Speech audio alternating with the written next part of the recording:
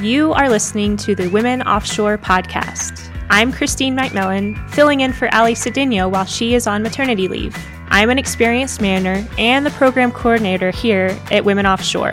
Women Offshore is a 501c3 nonprofit organization supporting a diverse workforce on the water. New episodes of the Women Offshore podcast are available every Tuesday. Subscribe on whatever platform you like to listen to podcasts on and be in the know about the latest topics related to diversity, equity, and inclusion within the maritime and offshore industries. Be inspired by the stories shared here. Thank you to the OGGN for their continuous support as our podcast producer. They have the best energy shows on their network. So today I am so excited to talk to one of my old friends, and actually she was a cadet with me many, many years ago. We're going to talk about that today. I have Kate McKenna with me here today. Hi, Kate. Hi, Christine. How are you? I'm doing great. I'm so happy that we had a chance to connect, and I really am excited. Tell us where you are, where you're located, and introduce yourself. Yes. So I'm so excited that we're sitting down to do this. I honestly was just so excited to get your message. And this is one of those really full circle moments for me. But I am currently sitting in my apartment in Washington, D.C. I am currently splitting my time between Washington, D.C. and upstate New York. So I'm driving a lot and I'm listening to a lot of podcasts, and Women Offshore is obviously one of them. But yeah, I'm just excited to be here and I'm excited to have this conversation. I'm trying to remember what year it was that we sailed together. I feel like it was maybe 2010? Yeah. I'm shocked to say it was 2010, 2011.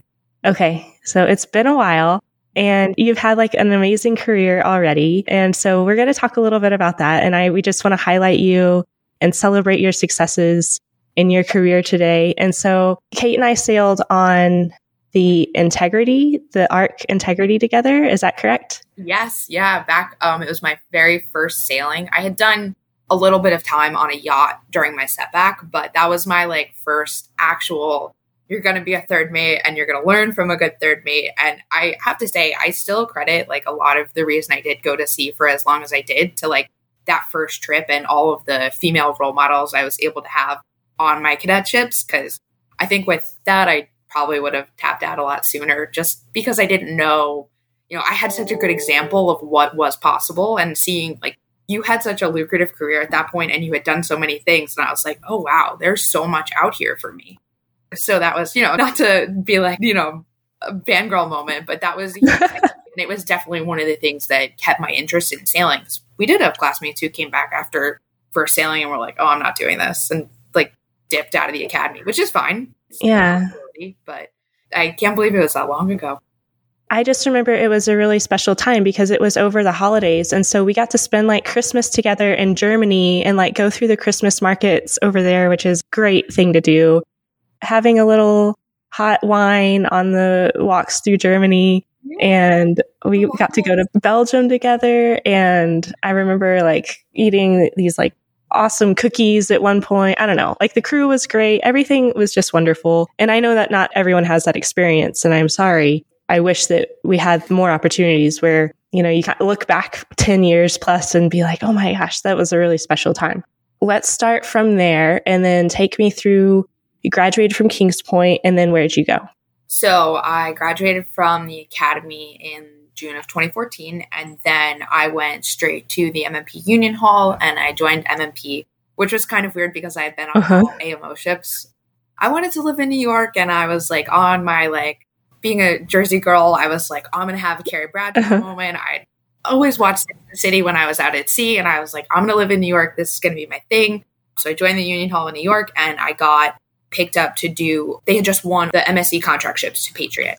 Okay. And being that I had a security clearance, they put me in those classes, and I started shipping with them on activations and just anytime they needed a relief. And it proved to be a very consistent way for me to sail and to learn a lot of chief mate centric skills. It was a lot of maintenance heavy. It wasn't necessarily the art of navigating. We did a bunch of Atlantic crossings to go to Diego, to come back from Diego, and did a bunch of that. But it was mostly how to be a maintenance officer on a vessel, especially as a third mate, because you were doing safety, but you were doing everything the chief mate was doing. So I did that for, 5 solid years of shipping. And then in between that, I was kind of working in some ADT time because I needed to kind of maintain my Navy commitment. That is definitely one of the requirements that I signed up for.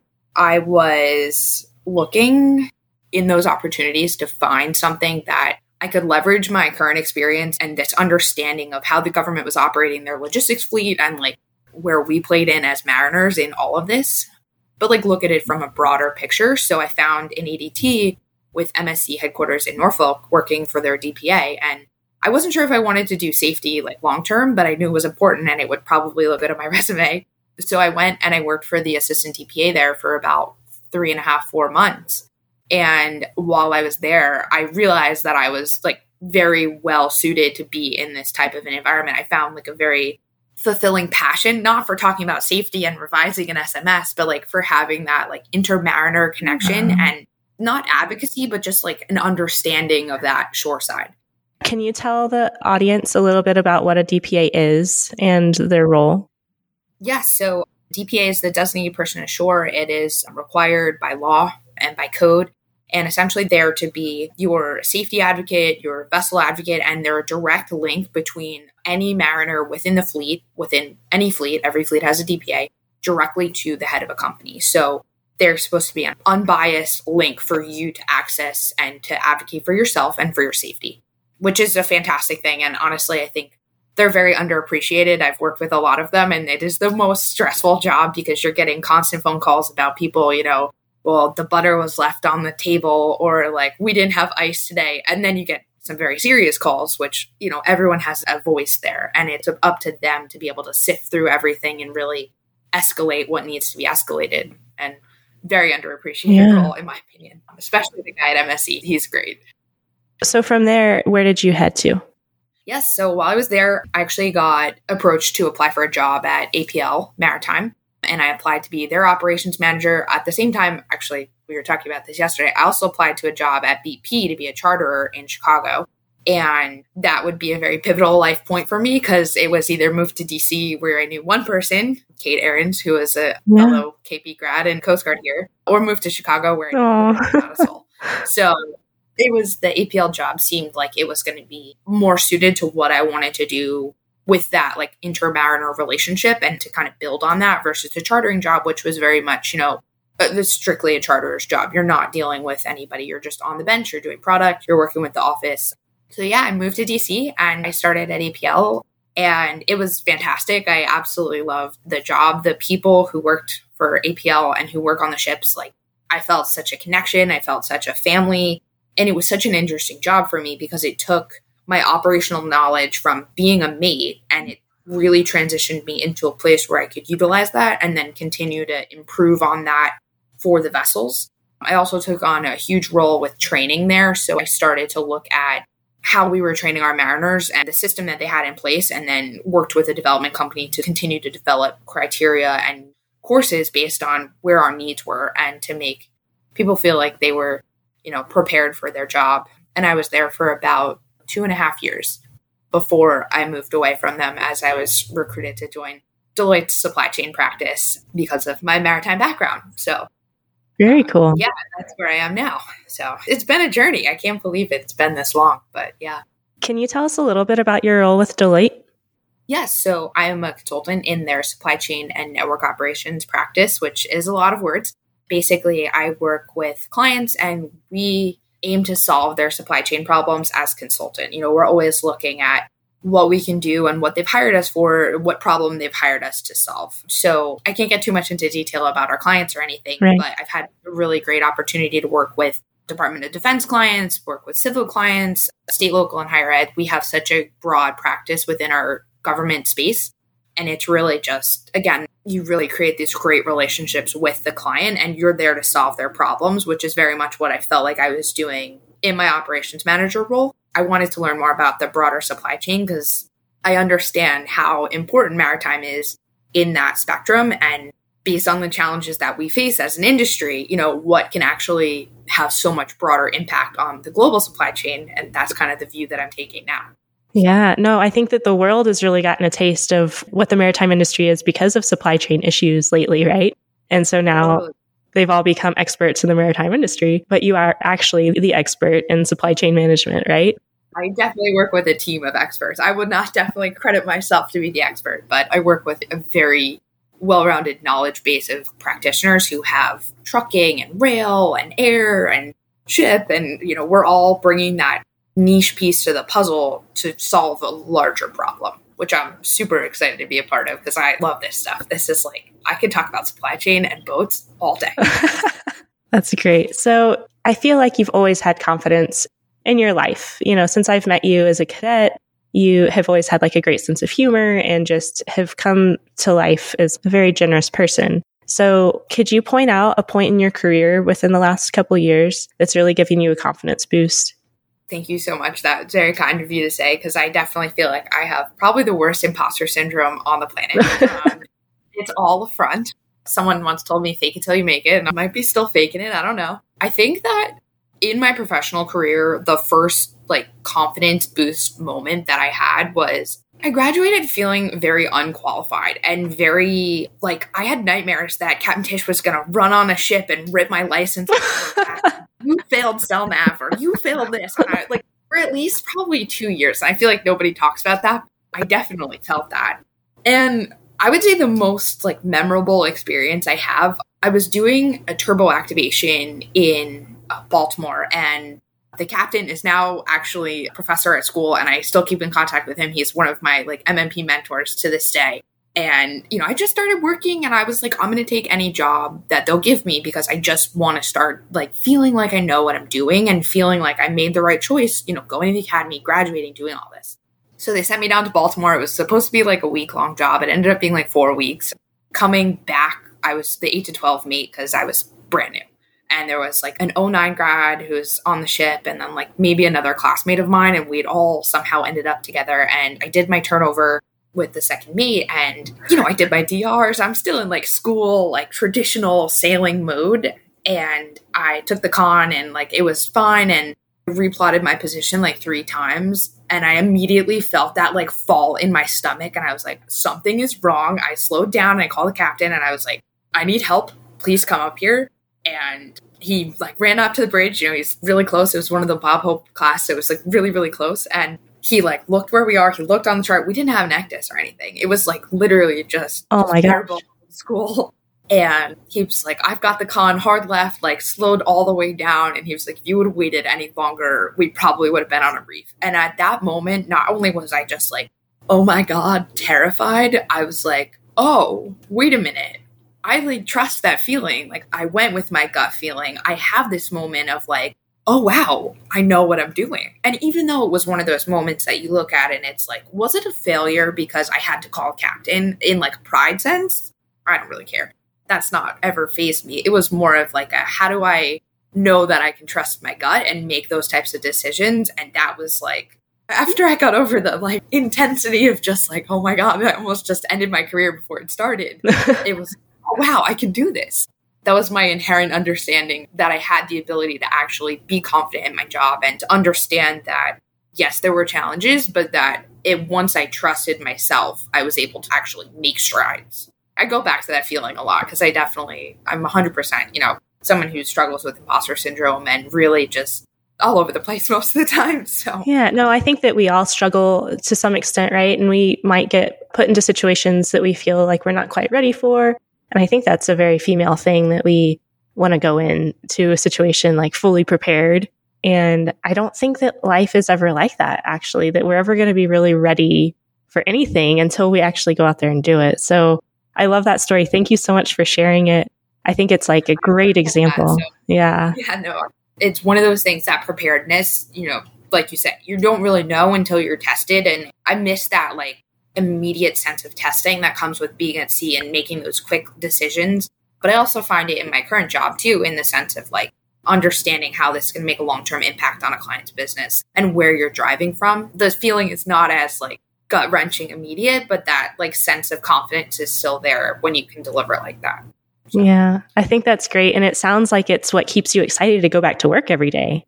Yeah, it's ironic that no one would ever think consulting or sailing are the same, but every day is different in both regards. While sailing might feel like Groundhog Day in an overall spectrum, no day is actually the same, and neither is with consulting. Every day there's a new problem to solve. Every day there's a new stakeholder or someone you need to talk to and build that relationship and bring your understanding to what the problem they have is. Yeah. Weirdly parallel. What would be your advice for, let's say, somebody starting out in their career and they haven't had that moment of that confidence boost yet that you mentioned, and they're still thinking like their worst nightmare is going to come true, that their ex-professor is going to come and tell them that they actually didn't pass their exams? That nightmare, I hope, was very personal and not a widespread thing. But no, I mean, I acknowledge that I've definitely been there. And there are days I definitely am not as happy and as excited as I am on this podcast. But especially when I was at sea, and something that I've been doing a lot more now is I take something for myself every day. That is a win for me, whether it's I read 10 pages in a book that I've been like kind of, into, out of, whatever. Or I got on the treadmill for 20 minutes and just walked and was able to like decompress and disconnect from myself. Or like the days when it's like a positive negative, like, oh, I didn't get to this, but it's because I did something else. Those moments, especially at sea when you are so isolated and you don't have access to other things. I mean, they were super important for me. I think the worst ship I was on, I like made myself run 3 miles on the treadmill every day. And like, granted, that may have been other things, but like I needed that. I'm by myself. I'm in my own head. I'm thinking about 1,000 different things, but none of it is related to the horrible day that I just had on this ship.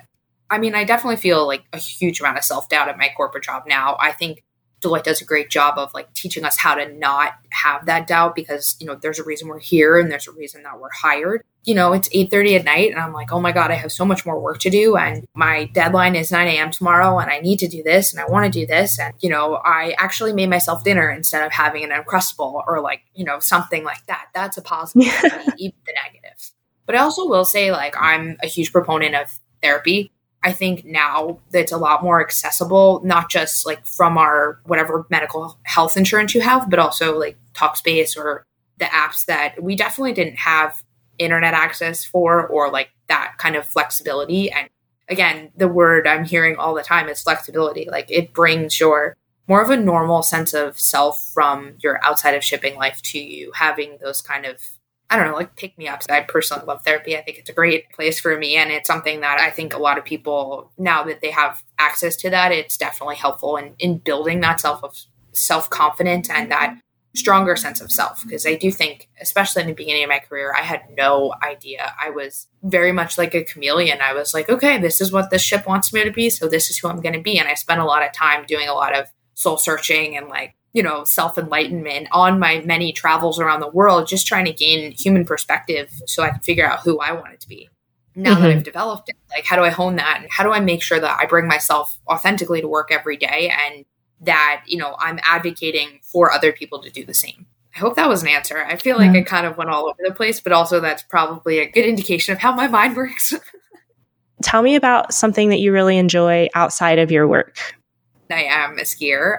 I have been skiing since, I think my mom credits it before I can walk, but this has been something that I've had my entire life. And obviously going to ski in the winter for years on end wasn't really great for me, but I was able to like go chase snow around the world, which has always been something I've been super passionate about. And now I've been able to work my thank you for COVID, honestly, work my culture of work into having this hybrid remote possibility where now I run a ski program in upstate New York.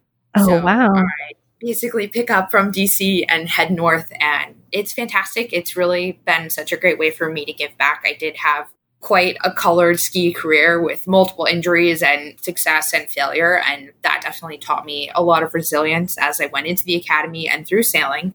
But it's also been something I've been able to now give back to the next generation of ski racers and really work with such an awesome foundation that's trying to educate specifically New York State, but ski racing on an entirety and snow sports on an entirety. So it's been great. I absolutely love it. It brings me so much joy and so much fulfillment. And these kids are just so awesome. I learn so much from them every day. And I say that not as a parent. And I hope one day, if that's afforded to me, that's great. But for now, learning from them is like the coolest thing I've had the opportunity to do. So that's so cool that you're able to balance something that you're really passionate about and then find a career that you're also passionate about that gives you the flexibility to do the things that you love. So like, it's a great example of finding your way in the industry and following your passion still. So, and it takes time. Like you said, there were definitely winners that you missed, and that was always heartbreaking. I'm sure I've been there too, but you figured it out and you're in a really great spot now, I think.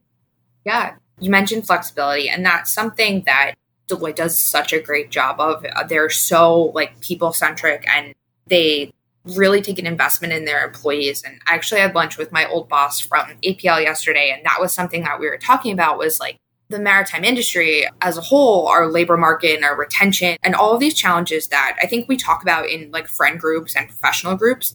But that is one of the things that keeps coming up. And I think that flexibility has actually afforded me so much more from a perspective of being able to have fulfilling passions on the side, but also be able to reach out and do more volunteer work or more industry outreach and have that still core of my job is a supply chain consultant. But I have all these things that I'm afforded the opportunity to do beyond that.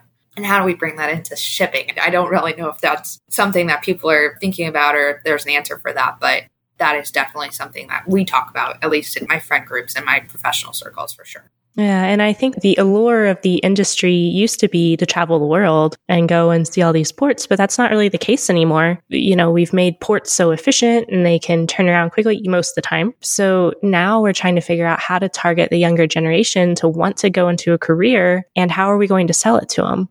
You know, if you have any suggestions on that. You know, having that flexibility is going to be the selling point of, you know, you can still have, you know, a life. You're going to have the time off, and you're going to have the means, the financial means to do good in your community if you want to. Totally.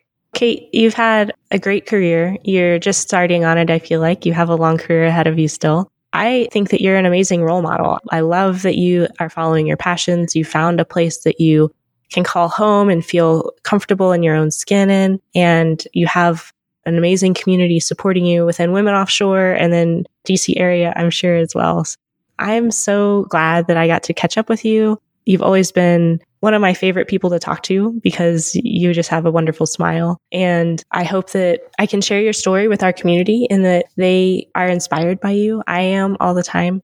And if people want to get in touch with you, how can they find you? I'm all over the internet. I love the internet. But LinkedIn is usually the best way to reach out to me, especially in this setting. You know, if you want to follow me on Instagram, I run 3 different accounts. One's mostly skiing. The other one is, you know, mostly like whatever I've been traveling to. But yeah, LinkedIn is definitely the way that I've been utilizing more and more to reach out. And for me, within the network that I've built since I've been sailing and through my alumni connections and various, it's been very helpful to connect people, because I know I'm not an expert by any way, shape, or form, but when people are like, oh, well, I'm looking to do something in like insurance. Do you know anyone in insurance? I'm like, oh my gosh, yes, I have this great contact at this company and I'll send you that. And, you know, I love, my mom laughs. She's like, you should have been a recruiter. And I'm like, I wouldn't have fun doing that, but I love doing it for people who are invested in what they want to do. And also, especially, I feel like a lot of my friends are transitioning out of the industry right now. Most of my female classmates, like we've had some serious conversations about how to make that transition outward. And I'm very happy that I was probably one of the first ones to do it, that I can now bring other people together. And that is probably the strongest way I do it. So, yeah, that's wonderful. Kate, thanks so much for your time. I'm so excited to hear from you again. Do you have anything else that you want to share? Thank you guys so much for having me. And I really hope that the community feels comfortable reaching out. And if anybody has any questions or anything, I'm definitely here to be a resource. And even on your worst days, you're still doing better. So definitely keep on going. And thank you for everybody at sea, especially if you're listening to this at sea. No one credits the mariners with the amount of work that they do. And now being in a role where that's like not even a phased thought anymore, it's really, you know, you have to take time to thank everyone for what they're doing and really supporting so much more than you realize. So thank you guys. And thank you, Christine. Thank you, Kate. Thanks for tuning in to the Women Offshore podcast. What did you think of the show? Leave a rating and review in Apple Podcasts. Additionally, if you want to propel Women Offshore forward, please visit womenoffshore.org or womenoffshore.shop, make a donation, or purchase some swag. Until next time, stay safe out there, and I'll talk to you soon.